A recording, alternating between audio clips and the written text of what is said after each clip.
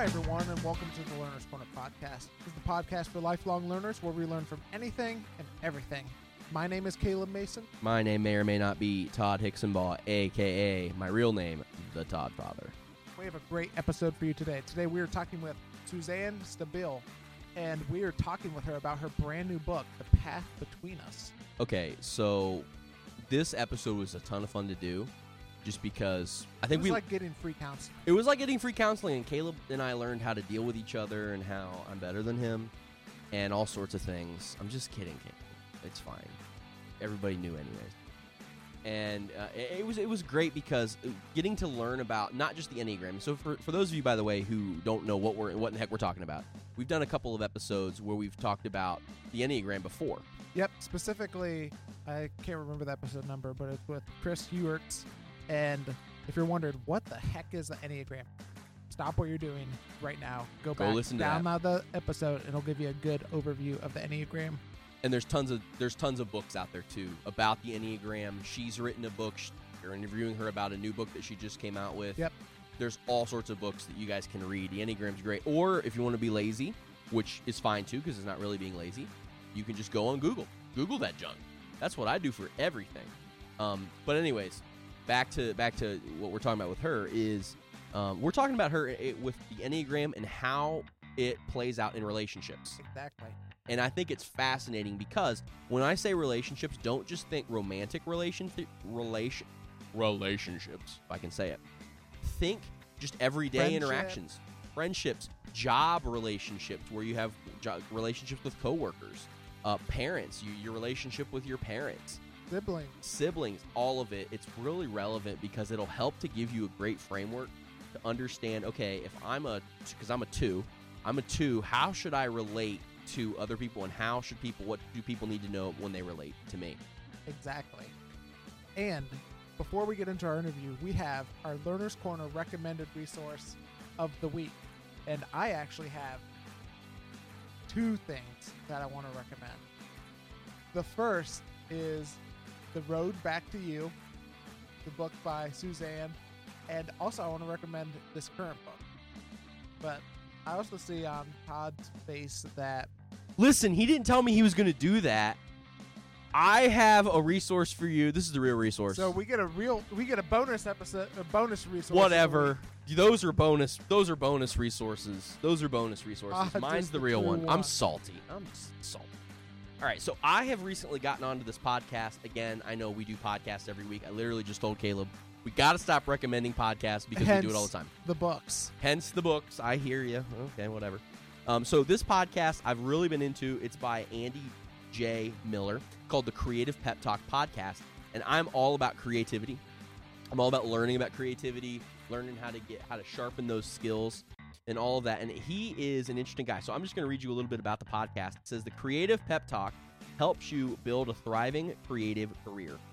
Andy J. Pizza is here. Is it pizza or pizza? I don't know. Don't know. Neither do I. And you know what? He said it before, and I can't remember if it... Whatever. We're just going to go with pizza. It says, Andy J. Pizza is here to help you find your creative gift, develop it, and connect it to the audience that needs it most.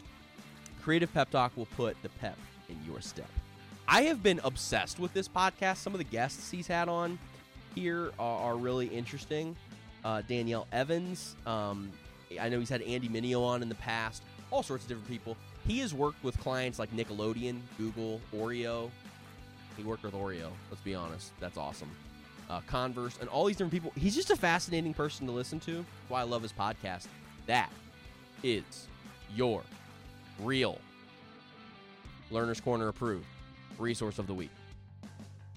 So, we really enjoyed our conversation with Suzanne, and we're going to... You're about to learn a lot about us. Exactly. A lot. So, here we go. Well, Suzanne, we're so excited to have you on the Learner's Corner today to talk about the Enneagram and your new book, The Path Between Us. I'm so excited to be here, Caleb. Thank you, guys, and I love talking about the new book. As we just get started, why don't you give us, a lot of our listeners are familiar with the Enneagram, but why don't you just give us a brief synopsis about the Enneagram? I've said for a long time that if I'm going to do an elevator speech about the Enneagram, I need to be stuck between two floors for about 15 or 16 minutes. But I'm going to try to give it to you in much less time. Probably 3,000 years old. The Enneagram has gone through lots of change, but not transformative change. So it's consistently been the same wisdom for all these years. And it teaches us that there are 9 different personality types. And as children, we each gravitate toward one of the 9. And then we live out of that in order to make our way in the world. And it's how we manage wounds and feel safe and know who we are in relationship with lots of other people instead of limited to who we are in relationships with people that we feel extraordinarily safe with. And each number has a distinct way of seeing the world and an underlying motivation that powerfully influences how that type thinks and feels and behaves. So when I do a Know Your Number workshop, I'm not a fan of any Enneagram test, and I'm very committed to it being taught orally because it was until the 1970s. Anytime I'm going to teach a workshop, I start with your Enneagram number is determined by your motivation and not by your behavior. And so that stops some of our temptation to type other people as we go through our days. Mm-hmm. Gotcha. So with this new book, it's more about the Enneagram as it pertains to relationships. Why is it important to pay attention to the Enneagram as it relates to relationships? I think we are in a time when relationships are really suffering for several reasons. We're very polarized right now, and that's hard on relationships. We're all kind of dualistic in our thinking, so we're either or instead of both and thinkers, which causes more polarization. We're dividing ourselves into tribes very often with people who are just like us. And my hope is that we can use the Enneagram effectively if enough of us know it and practice it, that we can bridge some difference between us and others who don't see the world exactly the way we do or who don't respond the way we do. So the bottom line answer is I'm trying to build community.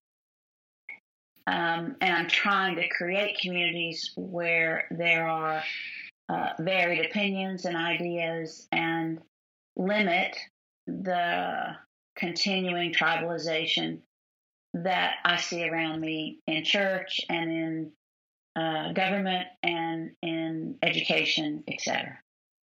And you may have talked a little bit about this kind of in this opening, but what's the benefit then to knowing the Enneagram dynamic in relationships? Like what benefit is that? I think that until people are exposed to the Enneagram or something like it, they tend to believe that we're all pretty much the same. And that for some reason, other people act in ways that are foreign to us, but we're pretty judgmental when people don't behave like we do. So I've been teaching for 25 years, and that means that over the years, I've gotten literally hundreds of letters and cards and messages, probably thousands, of people telling me that the Enneagram saved their relationship with their spouse, with their siblings, with their adolescent children, with their in-laws, with their boss. Once you understand that people are making decisions based on a different way of seeing, as opposed to thinking that people are inadequate in how they make decisions, it changes the landscape for every relationship. Sure. Well, let's kind of jump into this thing. Then there's, I think you mentioned it, there's 9 different numbers. And we just wanted to kind of jump in and start to kind of delve into what what that looks like. Yeah, because I absolutely love how you kind of split up the book.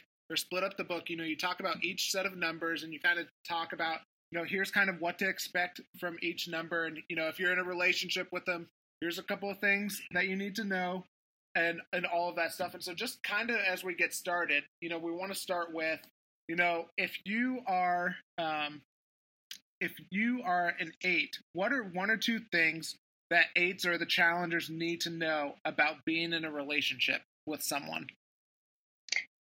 Well, 8s are the number on the Enneagram that has the most energy, and they're also the number that comes on pretty strong. So the first thing I would say is that not everybody can keep up with you if you're an 8. And secondly, I would say that I don't think 8s are aware of how they affect other people. And I think 8s would need to know that they're the only number on the Enneagram that's energized by being part of conversations where people disagree. So all those things are tricky for relationships. 8s are impatient with people who can't keep up, and that's often an energy issue that has to do with the Enneagram. And so I think 8s are going to have to take the edges off a little to make it in a world of people who are not as aggressive as they are. And so, you've kind of talked to the 8. Let's say that someone is in a relationship with an 8. What advice would you give the person who's in a relationship with the 8? The first thing would be a communication hint. And that would be, if you want to communicate effectively with an 8, then you'll need to be brief and straightforward and truthful. And 8s don't need you to wrap that up in a package. They don't need you to soften anything for them. 8s want all the facts. It doesn't have to be good news, but they want all the news. And the second thing I would say is that very often 8s mistake tenderness for manipulation. So you may have to lean into tenderness slowly in a relationship with an 8 so that they can adapt to your way of being softer probably than they are. I just got to let you know, I was reading through your book, and I was reading through the 8 chapter, and it's in a relationship that I have. And, it literally, the light switched on for me after reading that chapter, because I thought, oh man, that's, it's just my dad. I'm just thinking through, that's his personality type. And it really helped me understand, kind of how he's wired and why he does the things that he does. That makes me so happy, because I'm convinced that if people would give the instruction in each chapter a try, it's proven already tried and true for me in my relationships. And I think it would leave us with so much less regret. Yeah, it was pretty funny, because immediately after that, I started talking with some of my siblings about it, and they hadn't really known about the Enneagram that much, and so we kind of walked through kind of what they are, and I kind of ran through some of your descriptions and how they interact with me and how they interact with each other, and they were just like they were like, man, you're reading my mail because of how well it's describing them. Oh, that makes me happy. I tried really hard in writing the book to be faithful and true to each of the 9 numbers, and to avoid as much as I could putting my spin or my personality on top of any of them. Sure. Well, hey, we wanted to move on to 9s, just because I can't wait to talk about this, because I'm in relationships with several people that are 9. So let's start off with first, which, by the way, for those of you listening, no, Caleb's not a 9. No, we'll get to me in a second. 9s are they're the peacemaker or the peacekeeper. So we wanted to move on to 9. So what are one or two things that 9s need to know about being in a relationship with other people? Well, my husband's a 9, and I have a son-in-law who's a 9 and a daughter who's a 9. So I live in 9 territory. I've learned a lot about them. And the first thing that I want them to know, they pretty much had enough tutoring from me that they picked it up. But 9s need to know that problems don't fix themselves. 9s have a tendency to want to just wait and let things work themselves out. And very often, and they do that because they're avoiding conflict. But very often avoiding conflict causes conflict. So the first thing would be problems don't fix themselves. And the second would be that people can't read your mind. So you need to step up and tell people what you think and what you want and what movie you'd like to see and where you'd like to go to dinner. Because 9s have kind of a go-along mentality. They often don't care what movie you see or where you go to dinner, but they often do care and won't say.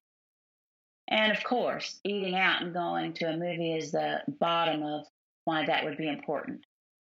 It has to do also with where would you like to live and what would you like to do? Do you want a graduate degree? Do you want to do more? Do you want to stay in this area? 9s merge with other people. And that's a lovely gift. Unfortunately, if you're a 9, you need to know that pretty much sets you up for other people to take advantage of that if they don't know the Enneagram and if they don't love you well. Just knowing a little bit about the Enneagram, does that also set 9s up to be really vulnerable to becoming passive aggressive? I think it does in part. H 9s and 1s are in the anger triad. Mm-hmm. And because of the way they're put together, actually, they manage anger in 3 different ways. So for 8s, when they're angry, you know it. Anger's just straight up, and they're mad at you, and you know they're mad. But when it's over, it's over. And for 9s, they are very concerned about fragmentation in relationships. And so very often they would feel threatened by being very aggressive with their disappointment or their hurt. So they choose a passive-aggressive way, hoping that they can communicate that they aren't doing well or that they aren't happy without risking a disconnect in the relationship. Gotcha. So then on the flip side of that, what are some things that people need to know when they're in a relationship with a 9? The first would be that 9s need a lot of affirmation and they need a lot of affection. And 9s are sure of themselves most of the time. Like they don't self-deprecate. They don't put themselves down much. They're pretty sure of themselves. But unfortunately, that leads us to think that they don't need a lot of affirmation. And they do, because they think their presence doesn't matter very much. So they need affirmation, and most 9s really like affection. The second thing I would say is that I think it's really important that we keep in mind in relationship with 9s that agreement doesn't always lead to participation. If I said to my husband today, because it's beginning to look like spring in Dallas, and if I said to my husband today, do you think we should plant some flowers this week? And he said, yeah, that'd be a great idea. That doesn't mean he's planning on participating. That means he agrees that it's a good time to plant flowers. So there's that part. And participation doesn't necessarily indicate commitment. So to use the same analogy, planting flowers is not necessarily a commitment to watering and taking care of the flowers. Mm-hmm. So we have to be pretty careful about navigating, finding out in our relationships with 9s how much they want to participate and how committed they are to any activity that's ongoing. Kind of the next number is the 1 or the perfectionist. can you speak to them, the person who's the one, and what are one or two things that might be important for them to remember in being in a relationship with someone? Ones walk into a room and see what's wrong. It's how they see, and you can never change how you see. Enneagram wisdom teaches that you can change what you do with how you see, but you're always going to take in information in the same way. So I think ones have to learn to be aware that other people don't notice all the error that they do. And secondly, they need to be gracious when other people don't do things the way they think they should be done. Mm-hmm. Ones are the people who kind of clean up behind you. Lots of people in workshops where I am, from college level to older adults, talk about being parented by a one. That's a tricky space in relationships because ones come behind their children and redo what the children did, and it's a message that you didn't do it good enough, and that's hard. So ones need to watch that, and ones have a constant inner critic that is like a voice that they hear most of the time, and it's really important that they not believe everything they hear from that critic. They need to get reflection from the people around them about who they are and how they are perceived in the world, because the critic is always negative. And it's a really imbalanced way for ones to figure out who they are. And so for the one, what's important for someone who's in a relationship with the one to keep in mind? The most important thing, I think, would be to not be patronizing about their desire to perfect things. When ones are trying to make something better, we often say to them, it's good enough. And that's disrespectful, actually. But of course, you wouldn't be accountable for that if you didn't know the Enneagram. And when you're in a conflict with a one, it's very important to let them know that you want to resolve it, that you're not going anywhere. There's a conflict and you want to work through it, and that you're not going anywhere. And in that same part of our lives, I would say that in relationships with a one, it's very important that you admit the mistakes that you make. Ones are so super aware of the mistakes they make. If you make a mistake and don't own it, that's very difficult for them. Right. Well, here's the one that I haven't been able to wait for. Yes, y'all. I'm a 2 on the Enneagram, or as it's kind of called in Enneagram lingo, the helper. So what are one or two things that 2s need to know about being in a relationship with other people? The first thing, Todd, that I would talk about is this. You and I'm a 2 also, we are able to sense what other people need without them telling.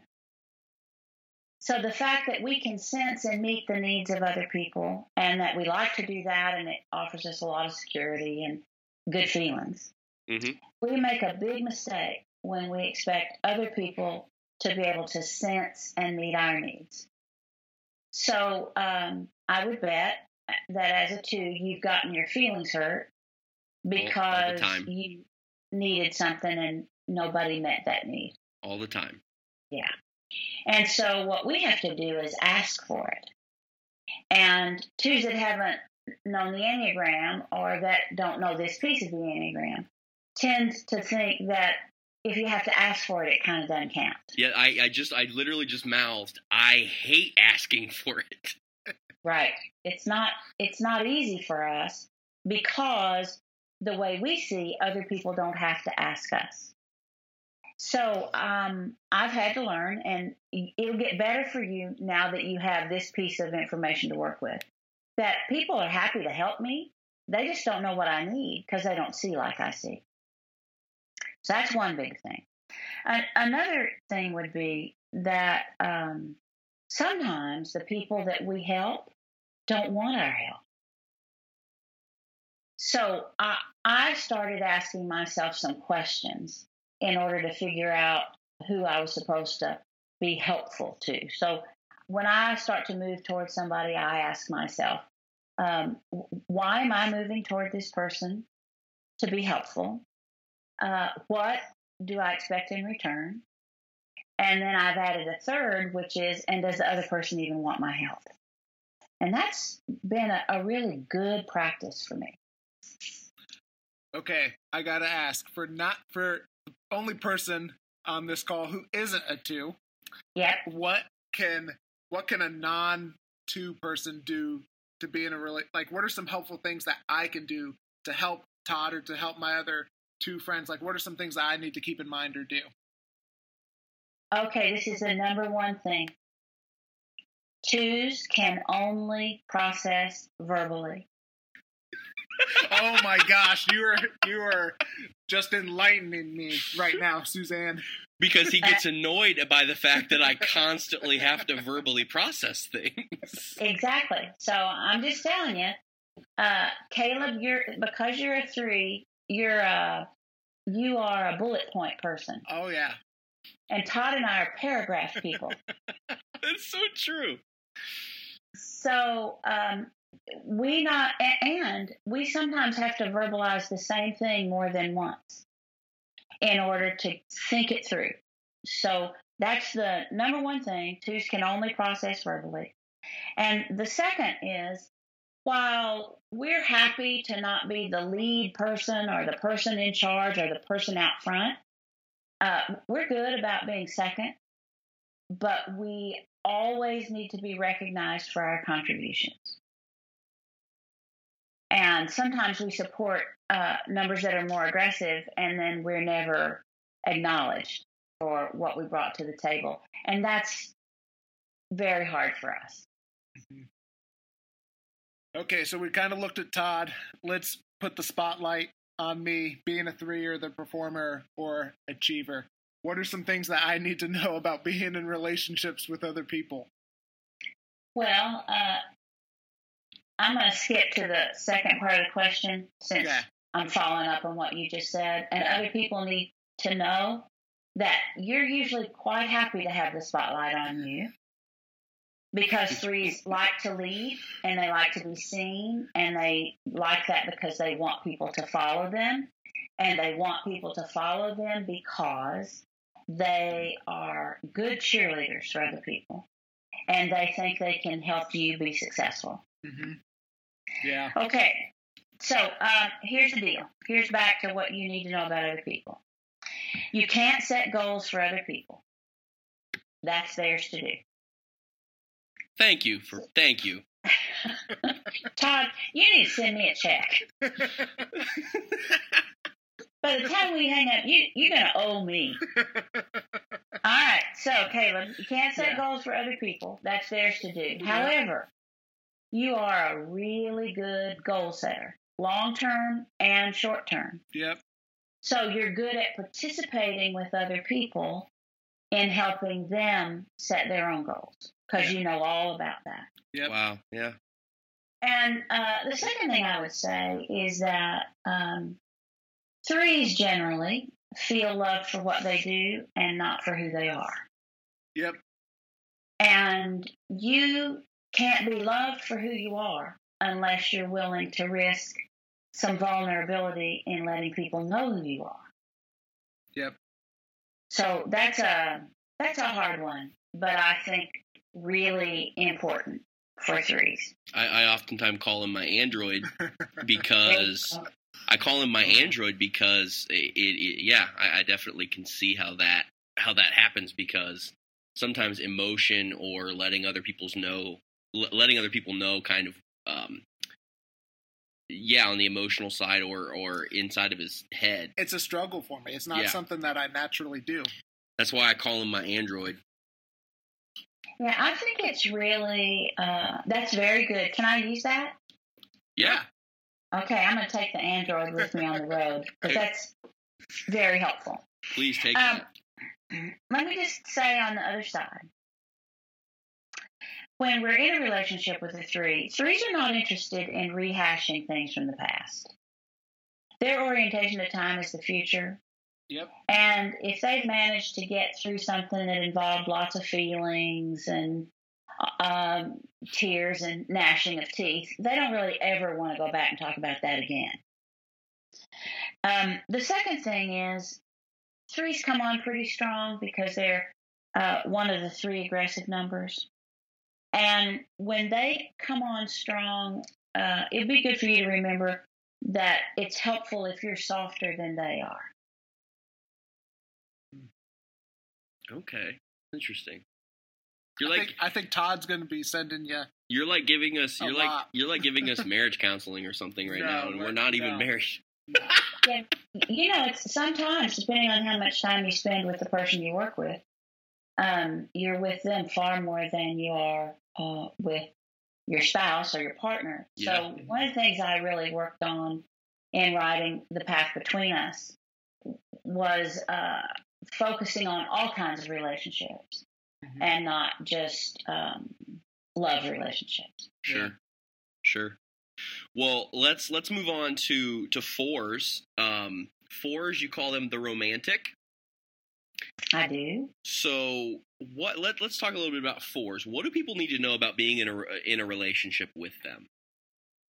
The first thing you need to know is that in the tradition that I come from, we believe that a high percentage of the global population is 6s. We think there are more 6s, significantly more 6s than any other number. But I believe there are fewer 4s than any other number. And I am pretty sure that there are a lot of people who don't know a 4 well. So that's tricky. That's a tricky place for 4s. The second thing is 4s are the most complex number on the Enneagram. So having laid the groundwork with those 2 things, let me just say that I think if you're a 4, you need to be aware that you're going to meet lots of people who can't handle your emotional volatility. That they just don't know how to manage all of that. 4s have mood swings probably 10 times an hour. And so they don't even know how to manage that. It's very difficult for people in relationships with them to know how to manage that. And 4s need to keep that in mind. And secondly, 4s need to think about the fact that there's no such thing as a perfect relationship. Relationships are messy and imperfect and unpredictable. And 4s are kind of looking for the perfect relationship. And when that's your goal, then that expectation causes lots of pain and lots of trouble. I do some work with the Enneagram in the recovery community. And one of the lines from recovery communities is that every expectation is resentment waiting to happen. And 4s, because of the uniqueness of how they see the world, have to be pretty mature to not have lots of expectations, and especially expectations for relationships. So what do people need to know if they're in a relationship with a 4? Probably one of the most important things would be that you shouldn't be afraid to tell 4s when you feel pressure to be more than you can be. 4s intuitively but unintentionally set the bar for people they're in relationship with pretty high. And lots of times we can't handle any more than our part in relationship with 4s. And another real important piece is don't tell 4s to cheer up. 4s are very comfortable with melancholy. They're not sad and they're not depressed. They find melancholy to be comfortable and, from their way of seeing, a little more realistic, perhaps, than some numbers that are a little more upbeat. So keep in mind, they're probably not sad, they're probably not depressed, and they really don't do well when people tell them to cheer up. Moving on to, the next one, the 5 or the investigator, what are some things that 5s need to know about being in a relationship with someone? Let me start by saying that 5s are the only number on the Enneagram that have a measured amount of energy every day. So 8s have the most energy, 9s have the least energy.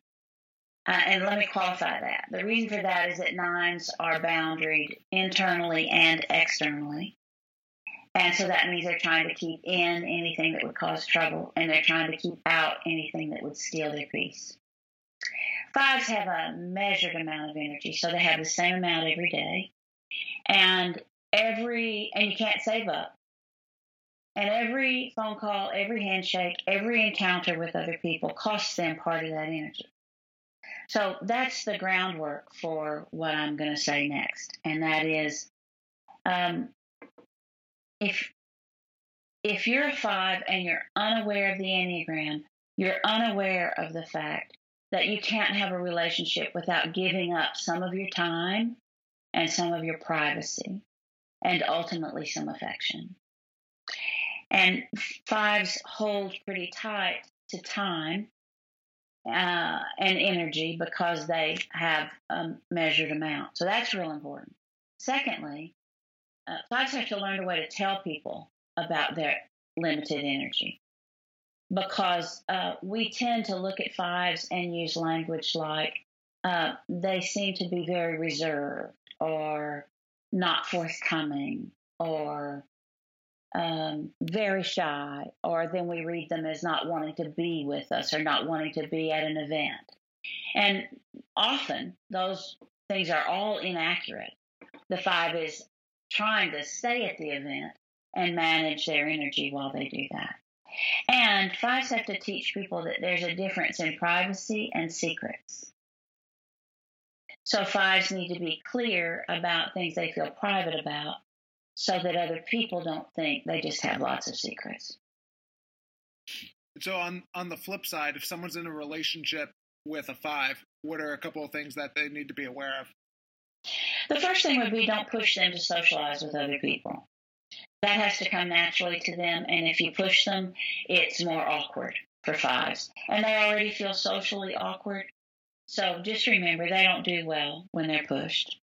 And if you ask a 5 what they feel, they'll tell you what they think every time.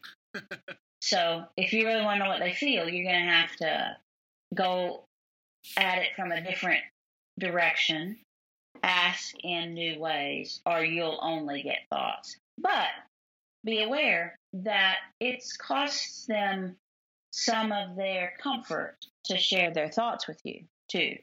So don't take that for granted when you decide to push a little for feeling. Sure. Okay, so you mentioned it already, that this next one, the loyalist or a 6, is in your opinion, I think you said it's potentially the most populated number on the Enneagram. Is that what you said? Absolutely. So let's talk a little bit about them. So what do 6s need to know about being in relationships with other people?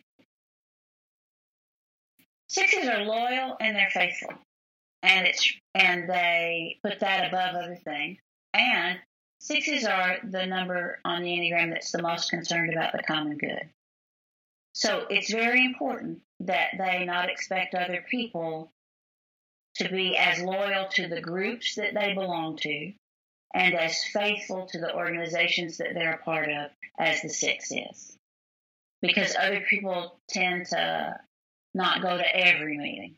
And a 6 would always want to do their part and want to be where they're supposed to be, and they have an expectation that other people in the group would want the same thing. So that's the first thing.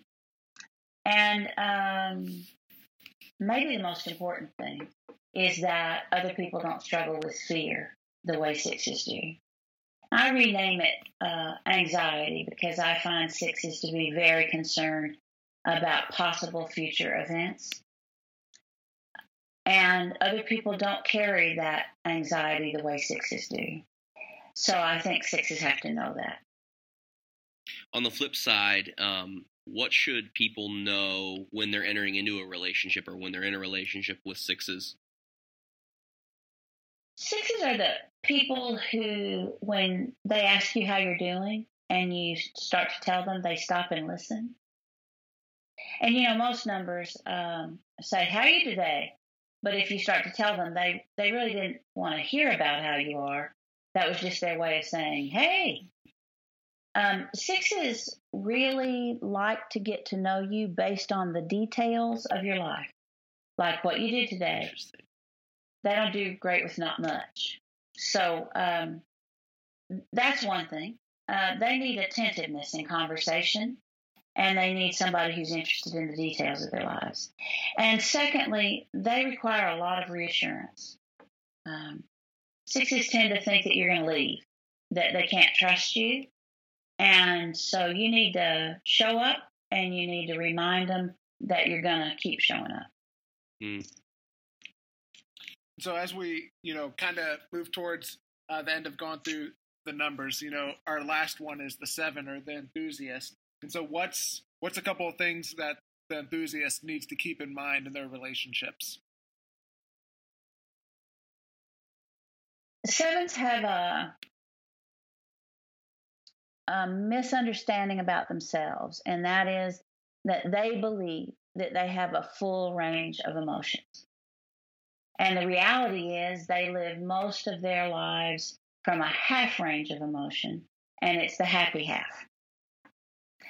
And so sevens need to learn that it's not true for other numbers that they're living with a half range of emotions, and that it's very tricky for relationships to be able to accommodate that. So sevens have to work on having a fuller range of emotion and being able to stay present to disappointment or pain for a longer time than they intuitively would. Mm-hmm.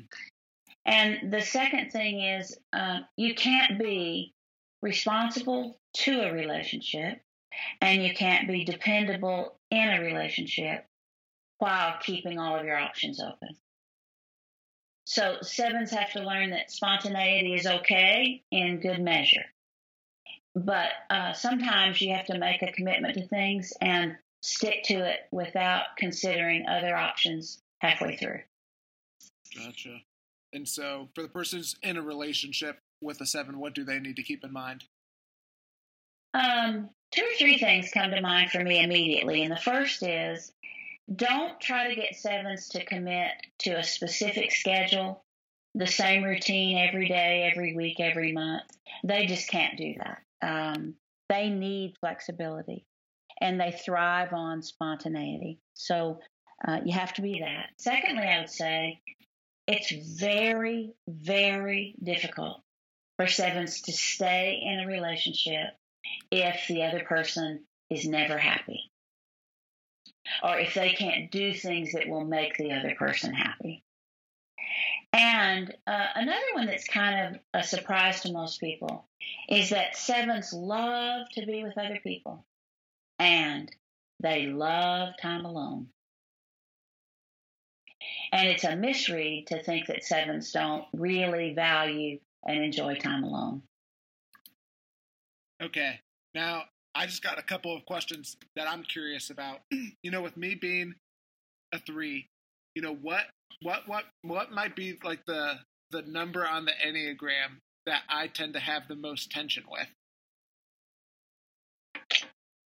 I don't know, that's kind of like, if you're not able to answer that question, that's fine. I'm just curious. Sure. So I'm going to preach a little bit, and then I'll answer it. Oh, okay. Yes! So awesome. Here's what I want to say. The Enneagram is different than every other system that's like it because it's non-static. So at any given time, you can be healthy in your number, or average, or unhealthy, or in excess. And pathology is a real thing too. in relationship to the Enneagram, but we don't need to discuss that at all. So what happens in that movement up and down from healthy to average and unhealthy? The real truth is, if you can stay 60% or 70% of the time in the top half of average and some in healthy, Mm-hmm. you can be in a good relationship with any number who can do the same thing. Mm-hmm. So the first goal is that everybody wants to be healthy and work toward that. And then when you're healthy in your number, you can pretty much find your way with any number who also is working to be healthy. Now, in terms of relationships and places that you might struggle, it's a challenge for 3s and 1s to work together on a project because 1s think that every step of a task should be done correctly, and 3s cut corners. Mm-hmm. So I think at work, 1s and 3s have to be mindful. Did you just say that Caleb cheats?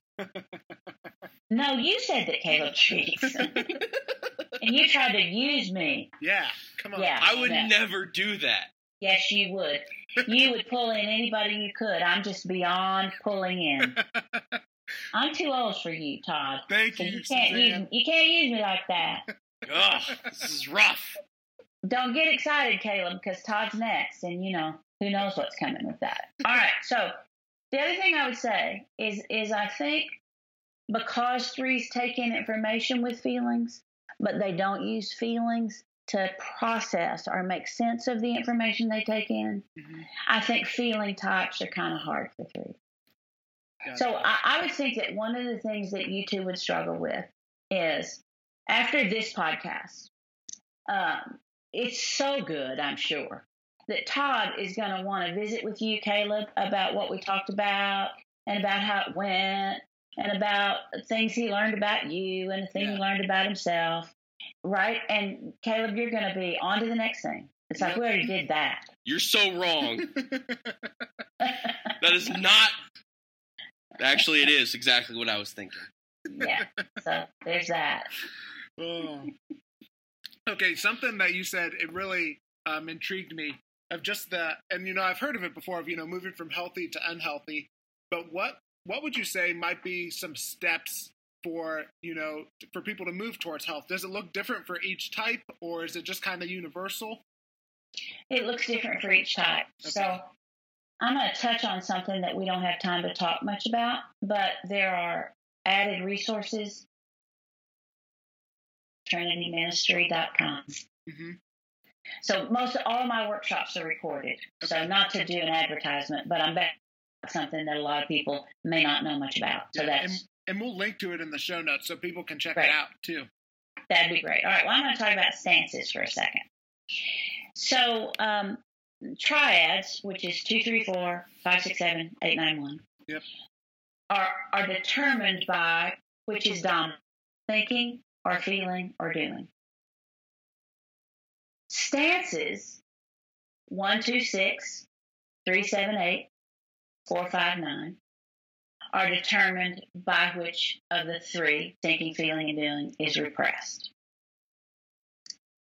Relationships are greatly enhanced when people learn about stances and work to bring up the center of intelligence that's repressed. Mm-hmm. So to put that in good terms for you guys, Caleb, you are feeling repressed. Yeah. And so you need to work on bringing up feelings, not pushing down something else. Mm-hmm. And Todd, you're thinking repressed. And you need to work on bringing up thinking. Now, being feeling repressed doesn't mean that you don't have any feelings. Mm-hmm. Caleb, in your instance, because you're on the central triangle of the Enneagram, being feeling repressed means that you take in information with feelings, but then you don't decide what you're going to do using feelings. Mm-hmm. And Todd, for you, thinking repressed doesn't mean that you don't think. But if you'll watch yourself, my guess would be that you think about relationships probably 80 to 85% of the time. Yeah. And that's just not productive. relationships don't require that much thinking. That's just where our focus is, and our energy follows our focus. So, relationship work overall for every number is, if you don't know about stances, you can get the CDs or the MP3 through our website. And you learn about your stance, and then you learn to bring that up, to bring more of that to relationships. And honestly, it changes everything. Yeah, you're helping me so much too, because I'm a 3, but I have a 2 wing, and so even you just hearing talking about Todd, I'm resonating with a lot of it as well. Just as we're kind of moving towards the end, one thing that I would like for you to talk about is kind of the dynamic that stress and security play as it pertains to some of the Enneagram numbers as well. Okay. If you have an opportunity to look at an Enneagram, then what you'll find is that there are lines connecting your number to 2 other numbers. And that doesn't include the lines on the circle. Mm-hmm. So if you look at, let's play a little bit with Todd's number. So if you look at 2, and you'll notice that the arrow goes toward 8, and that's because 2s go to 8 in stress. And if you go against the arrow, 2s go to 4 in security. Mm-hmm. So, but depending on how much you know about the Enneagram, those numbers are very different. So that's an intuitive move that happens when you're feeling really stressed or really secure, but you can learn enough about your stress and security number and about how that works to choose to take on some behavior from those 2 numbers in order to navigate the world in a better way. Mm-hmm. My teaching is that you can't take care of yourself without behavior from the number that you go to in stress. And you can't experience holistic healing that lasts without some behavior of the number that you go to in security.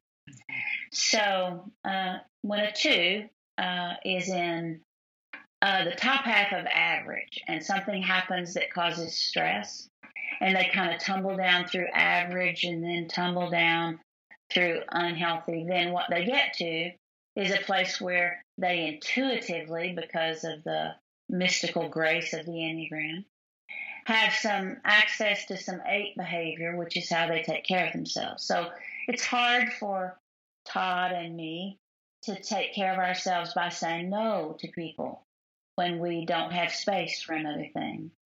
It's difficult for us to say no to people without giving lots of excuses and lots of reasons. It's difficult for us to stand firm when other people seem to have their feelings hurt or don't seem to like the decision we're making. So we get all of the ability to do that from the high side of an 8. Mm-hmm. And so that would be an example of a stress move. An example of a security move for 2s is that 2s are almost always focused outward, and 4s are almost always focused inward. And you kind of have to meet somewhere in the middle of that line for either number to do well in life. 4s become pretty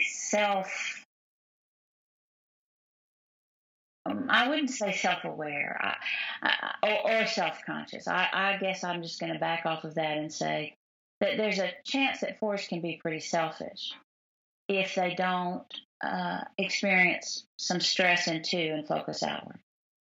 And I've just finished the book, and there's no way I could have written The Path Between Us focused outward all the time.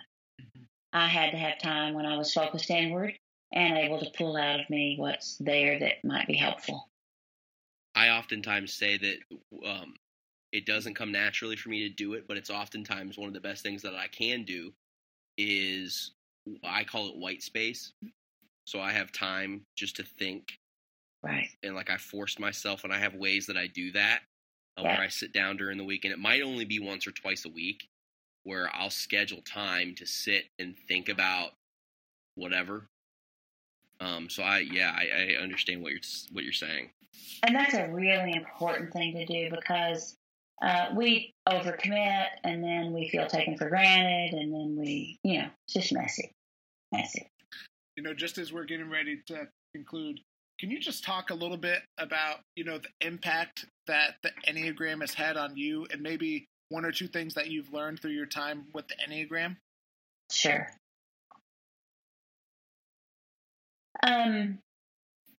My husband and I have been married for 30 years. His name is Joe, but Joe was a Catholic priest until he was 40. And I was a single mom with 3 children, and he and I married. He adopted the 3 children, and we had a 4th. And almost immediately and unexpectedly, he found himself called into ministry in the United Methodist Church, where he's been a pastor for the last 29 years. And all of that required a lot of understanding of difference. And, it's interesting to me to watch today as families are trying to blend 2 families together, or blend a couple that each have children from a former marriage. It's a tricky thing to do. And I think the Enneagram helped us with that probably more than anything. I would also say that now our children range in age from 30 to 40, and we have 7 grandchildren and an 8th on the way, and they all live here in the Dallas Metroplex where we live. So we're together quite a bit. And our family, because we all know the Enneagram, we have less pain and strife than I think we would if we didn't. There's a lot of acceptance that comes with knowing the Enneagram. And I think it makes all the difference when you can understand that other numbers just don't see like you do, and they don't feel what you feel, and they don't think the way you think. So I could go on and on about how it's helped in our family. But I would like to say that I think when we limit it to love relationships and family, we've missed a lot of what the Enneagram can do. So let me tell you about a couple of other places where I work. I've worked in a couple of hospitals here in the Dallas area for a number of years and teaching the Enneagram. And they have reported that they have higher patient satisfaction and lower employee turnover rate following their staff's learning the Enneagram. Mm-hmm. I also had spent 5 years working with veterans. And it was remarkable to find out how many veterans, when they come home from active duty, identify as the number they go to in stress, as opposed to the number that they truly are at their core. So it's unending almost, it seems to me. Yep. Well, Susan, we've really enjoyed talking with you today on the podcast. If people want to continue to learn from you and pick up, your new book, The Path Between Us, what's the best way for them to do that? You can follow us at lifeinthetrinityministry.com. All of our ways of getting in touch with me on social media will be listed there. Mm-hmm. Also, you can buy the book from Amazon. You can buy the book at InterVarsity Press. And very soon, you'll be able to buy it at Barnes & Noble and other booksellers. So it's coming. Yep. Well, awesome. Thanks so much for joining us today. Thanks for having me, guys. I had a great time. Caleb J. Mason. Great interview. What's a takeaway that you had? I think one of the biggest takeaways that I've had is just being willing to develop the stuff in your life that you don't naturally develop. Especially I feel like for me, we talked about it in the interview a lot, is that I am very quick to move on to the next thing, which isn't always healthy But sometimes it is. Which sometimes it's a good thing. Sometimes it is healthy, and sometimes it is a good thing. But one of the consequences of that is that I can be very quick to ignore my emotions so I can move on to the next thing. Mm-hmm. But I feel like something that that I've really grown in probably the last 4, 5, 6 months is becoming more in touch with my emotions. You guys who don't know him personally, you don't know this, but that actually, it's weird. I know. In fact, it's funny because I'll joke with my family has been poking at me a little bit and making fun of me a little bit because because I've started to cry whenever I'm watching some TV shows and some was movies. Unheard of. I know. So I just didn't cry, and now I cry like all the time. Like so I watched the show This Is Us. I cried during that. Oh, he's one of those people. I cried during freaking Black Panther. Okay, I cried during Black Panther too, but that's okay. That's fair though. That's fair though. But I mean, that's one of the things I'm learning about. Also, the other thing that I'm learning about, and this freaking rocked my world whenever she talked about it, not setting goals for other people unless they ask for my help. Expectations, yeah. So, okay, I'm not even going there. I love you, Caleb. Love you too, Todd. Is there anything that stood out to you? You know, I guess for me, it was hilarious. One of the things that she said, and this is just a personal thing, and then I'll talk about something that I think applies to everybody, is, on a personal note, she said something in there about, hey, Todd, not everybody needs your help, and not everybody wants your help. And for me, like, I want to go out of my way always to be able to make people feel as comfortable as possible, make people feel welcomed, and make sure that, if something is wrong, that they know I am there, and that's just how I function. And it's funny because, I've just been trying to be more aware of that since we did that episode of thinking, okay, is this a situation where I am simply imposing myself on them, or is this a situation where they actually could use advice or use help? It's just so funny because now I'm thinking about it. And then just in terms of everyone, I think the important thing to do with this episode isn't simply to listen to it and say, ha, I know what my spouse is, or I know that's the reason why you behave like. That's not what this is about. I would suggest buying the book. I'd suggest doing some research on the Enneagram and do it for you. Don't do it for other people. And figure out what your type is. And as Caleb likes to say to me, Todd, you need to work on your stuff. Boom. Boom. So if you've learned a lot from this episode, which I'm sure that you have, the best way that you can show your appreciation is by leaving us a rating and writing a review of the podcast. Do it. On Apple Podcasts. And the best way to make sure that you don't miss our next episode is by subscribing to our podcast on whatever podcast player you use. And you ain't going to want to miss that junk. And by subscribing to it, you will guarantee that you will not miss the next episode. Do it. Let us know what you're learning about. If you get the Enneagram book, tag us in it. Take a picture of it. Take a picture of it.